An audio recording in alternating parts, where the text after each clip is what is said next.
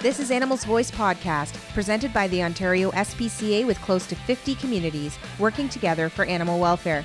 We've got another great show for you on the way, so put your paws up, sit back, relax, and enjoy the show. Hey everybody, welcome to Animals Voice Podcast. We've got a great story for you today. I'm joined by Sean Fougere. He's a police officer with the OPP and his service dog, Cal. Today he's going to be sharing some of his stories about his mental health issues as well as PTSD. So if any of our listeners have experienced anything like that, we will have some content in here about his stories and his struggles and everything that he's gone through, and of course what Cal is helping him with. So let's get started. Sean, thank you so much for joining us. You're welcome.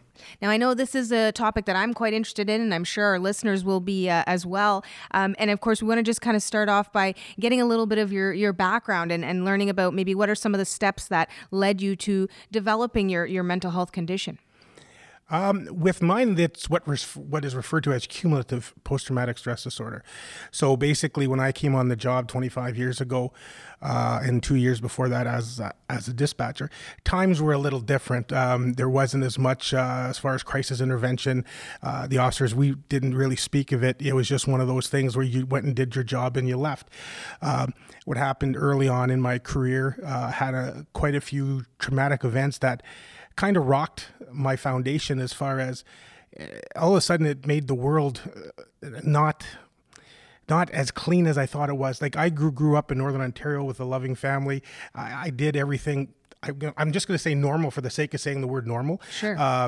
But once I came on the job, all of a sudden I saw like different parts of humanity that was evil, and also car accidents and seeing what happens to people. So you can prepare as much as you want for different things, but until you actually see things, experience things, hear things, and a couple of them really shook me. But I didn't know what to do about it.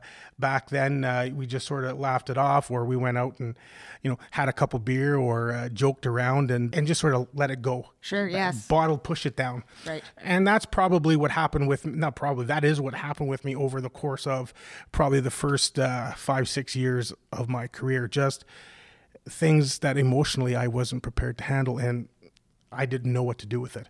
So that's where the beginning started to come. So I just hit it all and just kept it down and down and down. So you're at the point, obviously, where, you've come to recognize that there is an issue going on, that you need to sort of take action.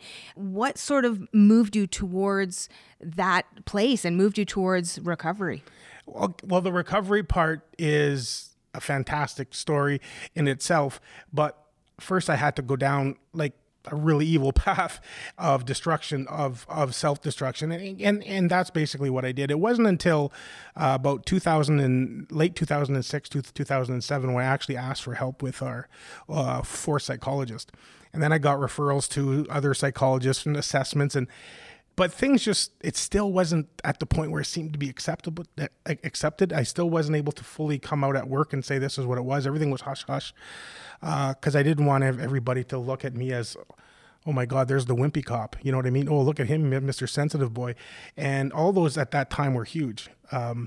I think that the OPP, especially, I know now, is at a much different place where we've grown by leaps and bounds. We've got special units now. We have special protocols. I mean, the OPP now is, I don't know all of the other services or forces, but I know that we're on the cutting edge for new officers. For us older guys like me, unfortunately, I had to go through the barrels of it. But once things started to unravel, they unraveled rather quickly. I did turn to self-medicating by using alcohol. That was one of those things where if I had a bad day or a bad shift, oh my goodness, it kind of took the edge off. And instead of doing the, talking more, that's what ended up happening. So then you kind of make everything worse, right?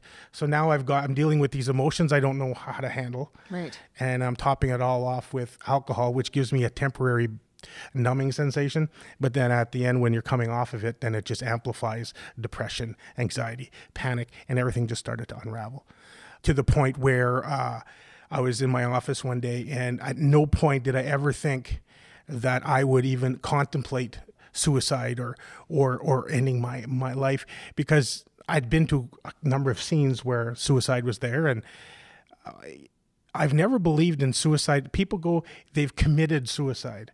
I don't think you commit suicide any more than you don't will a heart attack. Like the brain is an organ that was failing. And that's what I honestly believe. Mental health is not a condition of just smile, it'll go away. It's an organ issue. And once I started to wrap my head around that, it started to feel better. I got over without getting into too many details, I did have an incident at work in the change room where I did take out my gun and I had full intentions of ending my life. I never believed ever that I would put myself in that position, but I did. Luckily I have very strong family pillars. My wife is my biggest rock, my biggest inspiration, and we had many of conversation before the gun incident that let me reflect and put the gun back in my holster and ask for help. And that was the beginning for me. I went to Homewood Health Treatment Center for alcohol addiction, but also for post-traumatic stress disorder. So I was in trauma groups for uniform members like military, police. Then I was in trauma groups with everybody, because post-traumatic stress disorder is not just for police and military and first responders. It affects everybody. That's right. Yeah. And that's when I realized, hey man, I'm normal. I am really, really normal. And that's when I started to realize I don't have this just because I'm a police officer. I have this because of traumatic events. I was in a room with people that were involved in fatal car crashes, that were abused as children, and the way their mind was working, their triggers, their responses to triggers were the same as mine.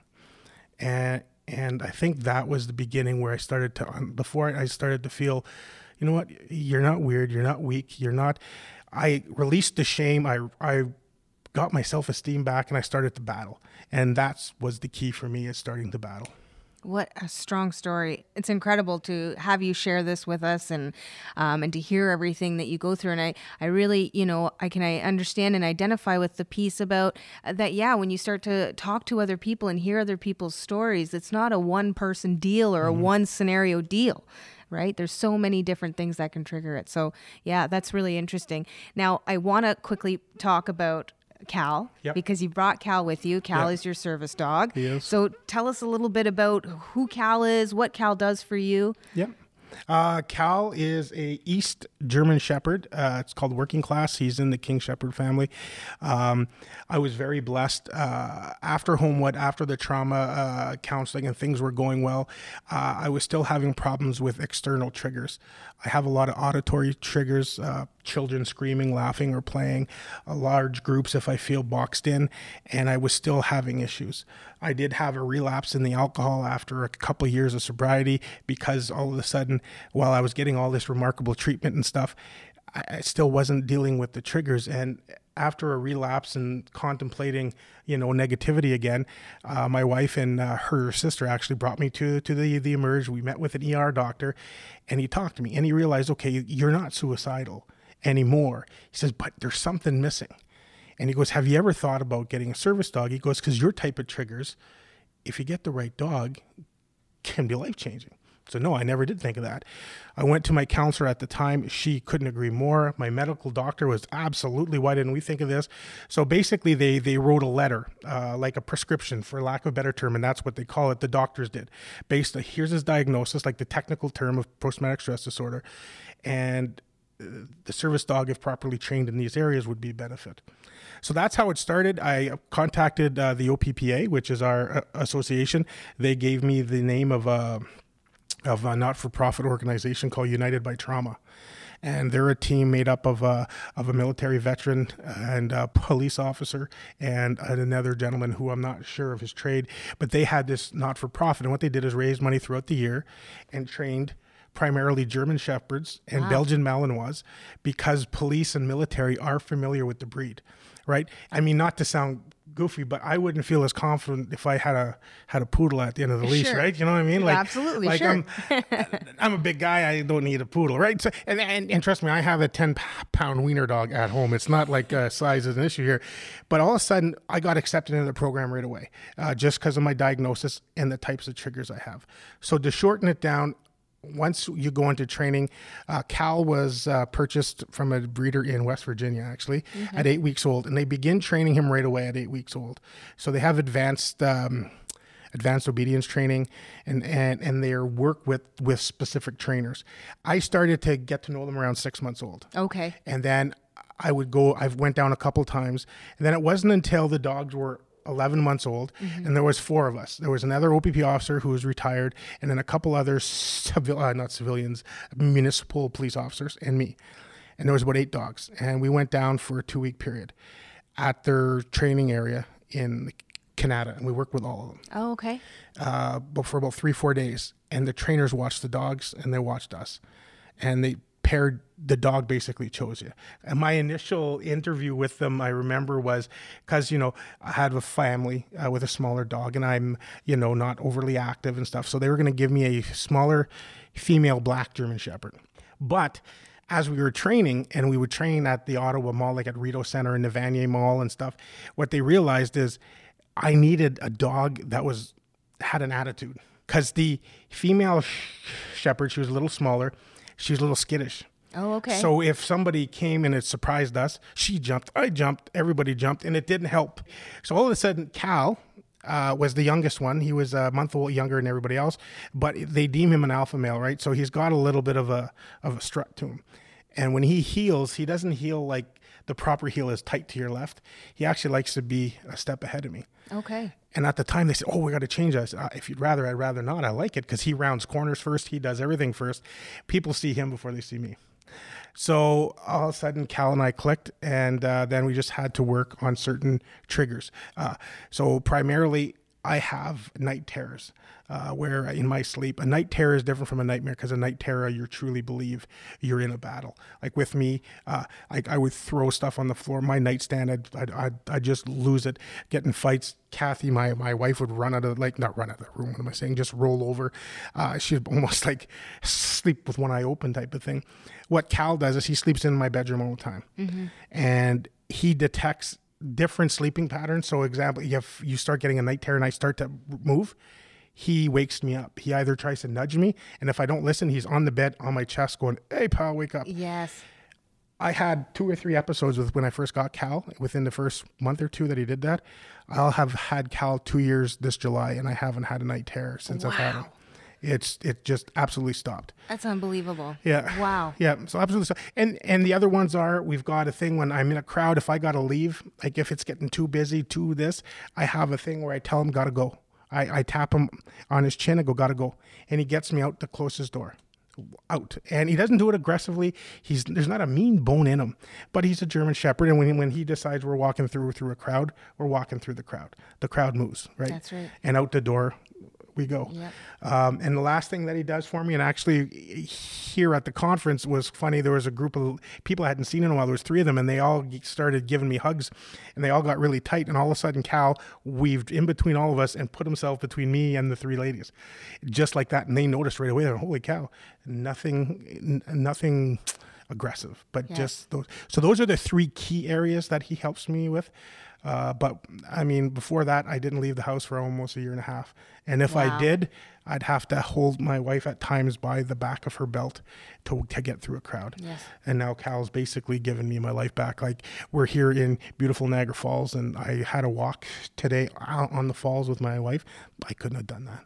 Not even close to doing that before. That's incredible. So that's basically Cal in a nutshell. He's just an absolute rock star is what he is. That's amazing. I can tell you that I've had the pleasure of hearing other service dog stories, and it doesn't matter how many times. Every story is different, because, like you say, each case is particular to its own, and then also, the dog picks you, and then you work through what you need. And I mean, it's just, I'm so blown away by how incredibly intelligent animals can be, and it just helps justify some of the work even that we do at the Ontario SPCA and why we support these amazing creatures. Sean, we're going to take a quick commercial break. If you are tuning into this, you're getting how incredible Sean's story is, and with his service dog, Cal. Come back. We'll do a short break. We'll be right back. We are currently experiencing the largest animal welfare crisis in Canada, northern dog overpopulation. A lack of basic animal welfare services has created an abundance of dogs in northern Canada who need resources, support, and ultimately, families. Take action. Donate, volunteer, adopt. Encourage friends and family to visit yearofthenortherndog.ca. Join us and become a Northern hero. Welcome back to Animals Voice podcast. We are joined here by Sean Fougere. He is sharing his amazing story. He and his service dog Cal about how Cal has helped you through your mental health, coming from being a police officer and everything that you sort of experienced, and it's been so interesting. So again, thank you so much for sharing this story with us. You're welcome. Now, thinking from an Ontario SPCA perspective, we have agents and officers on the road who deal with very difficult situations. Obviously, you were saying similar to the work of a police officer in some cases. Why do you think it's so important for us to talk about mental health for officers and agents like ours, or maybe even for folks from other walks of life, like you mentioned? I didn't realize how important it was until this journey began for me. And you're absolutely right. Yeah, police officers and OSPCA employees and anybody that's involved in any sort of traumatic event. So I'd like to just say, everybody that feels like there's an issue, they've experienced something, they've seen something that's not sitting right. Why it's so important is this is my story, by the way, not a doctor, nothing like that. So when I'm telling you this, it's just what's helped me. What I noticed is that once I started opening up and once I started my treatment program and started to roll, what I realized is that if you discuss this with somebody, of course, a trained doctor would be the best, but go see your spouse, your friend, your cousin, your doctor, your teacher. I don't care who it is. Open up.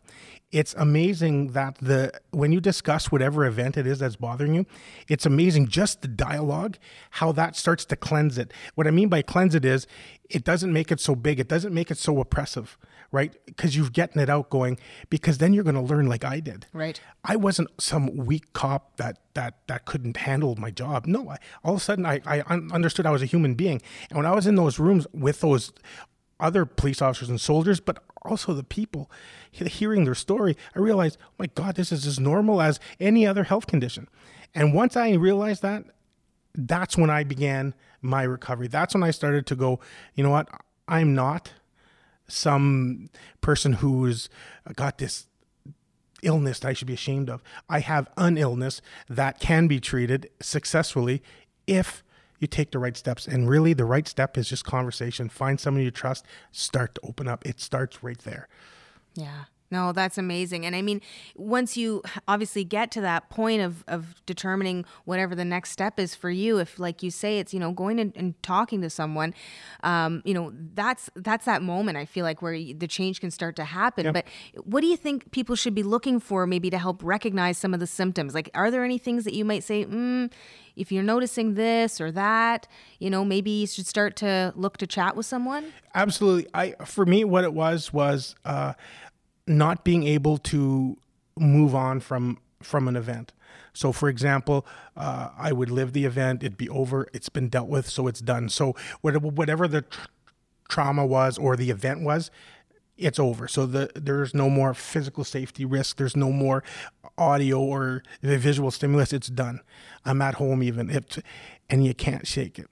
And there's something bothering you and you can't process it, or you start to feel guilty about maybe something you saw, or maybe something that you did, or I should have done more, and then you just cannot get it out of your head. And then you'll be, okay, it's finally gone. You'll see something and it triggers you, bang, and you're right back in that event. That's when you're starting, because we can all see like a car crash and holy crap, that bothers you, but it's not at that level. You'll know when something just brings you right back to living a moment. For me, my sleep was incredibly disturbed. So for me, that's what happened, is when I can be easily brought back from a normal part of my day and bring back almost instantly, and I feel like I'm back living it. That's when I started going, holy moly. And that's when I started thinking I was a weirdo at first, right? Mm-hmm. And that's when I started pushing and pushing. And then once I started talking about it, I have a group of events that I've worked with through my doctor. He's a psychologist. And now those triggers no longer exist to the point where if I experienced anything related to any of those events, I automatically was brought back. Now I'm not. I'm aware of they're in my past. Yes. But I'm no longer disturbed by them. I'm no longer affected by them. I still have to deal with different triggers as a result of post-traumatic stress disorder. Yes. But the actual traumas, events, I'm no longer, flash pointed right back to where it first happened. That gives such an inspiring story of hope. Everything that you've been able to share with us today, I think will help so many people. So I want to thank you very much, not just with sharing your story with us, but continuing. It's obvious that, you are someone who now can help others. You can share your story and talk to people because, like you say, maybe you don't know that this is something you're feeling and you're experiencing. So hearing it come from somebody else, and you kind of think, maybe that's where I'm at, and I really, it's so courageous of you, and I can't thank you enough for sharing your story with us. Well, thank you very much. And if I could just say one last piece, please, is this simple. Everybody walking this planet is the same when it comes to mental health. Here I was, a fully trained police officer, and literally you think that, with our job that, we see everything. We're involved in huge events. We're not bulletproof. The whole society as a whole aren't. So what we need to understand is that there is never, and I can't say this enough, and this is why I'm talking, anybody that'll listen to me, I talk about, because I don't want people to go through the 10 years plus that I went through of hating myself, low self-esteem, alcoholism, blah, blah, blah, blah, blah, because I thought I was some special person that was too weak. When all of a sudden now I know I'm like everybody else. That's right. And everybody gets affected by it, and it's treatable. You just got to recognize it and be willing to trust one person and talk. That's why I keep talking about this today. Thank you so much, Sean. It's been an absolute pleasure. And to Cal down there being so quiet and on his absolute best behavior, of course.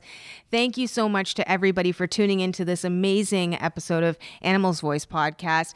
Keep listening to stories like these. We want to help make change. And it's people like you, Sean, that help us do that. So make sure you subscribe, check us out on iTunes, and we'll catch you on another episode. Thanks, everybody. Thank you for joining us for another edition of Animals Voice Podcast. Don't forget to check us out on Facebook, Twitter, Instagram, and at our website, ontariospca.ca. Animals Voice Podcast is a production of the Ontario SPCA. The Society would like to thank all of our supporters. Together, we are the Animals Voice.